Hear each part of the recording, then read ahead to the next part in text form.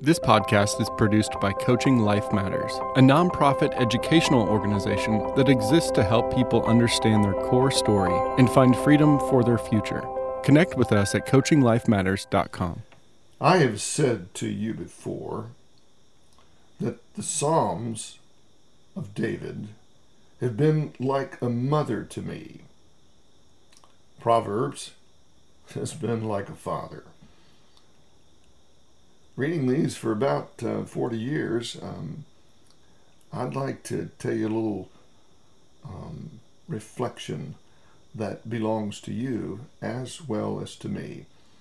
Proverbs 14:26 says, "He who reveres the Lord has a secure fortress, and for his children it will be a refuge."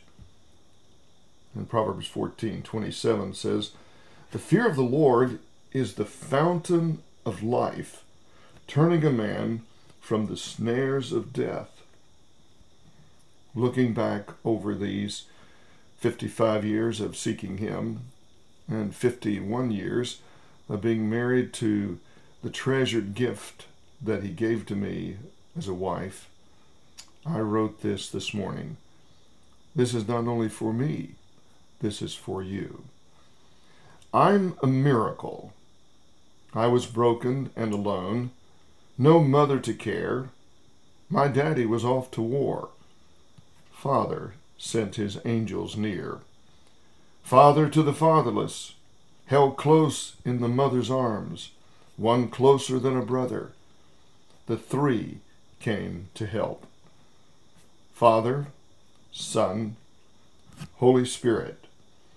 These three arose with passion, made a plan to redeem me, love me as their own. I am deeply loved, love larger than my feelings, greater than my thoughts. They came from another world to live and dwell in my heart. Living water flows within. I've accepted His worldview. One person made this love clear. His name's above all. Today, I would commend you to take a look around at this beautiful world. And the love of God embraces us in the beauty of nature. But my dear friends, God became a man. He became one of us to make one thing clear. He wants everybody home. You are beloved. You are a treasure, precious and cherished. That message came from another world in which God became a man, became one of us, and His message was very clear. God so loves you and me that He gave His only Son. You'll have to really pause and stop all the noise and look very closely. And if you will seek Him, you will find Him. All the best.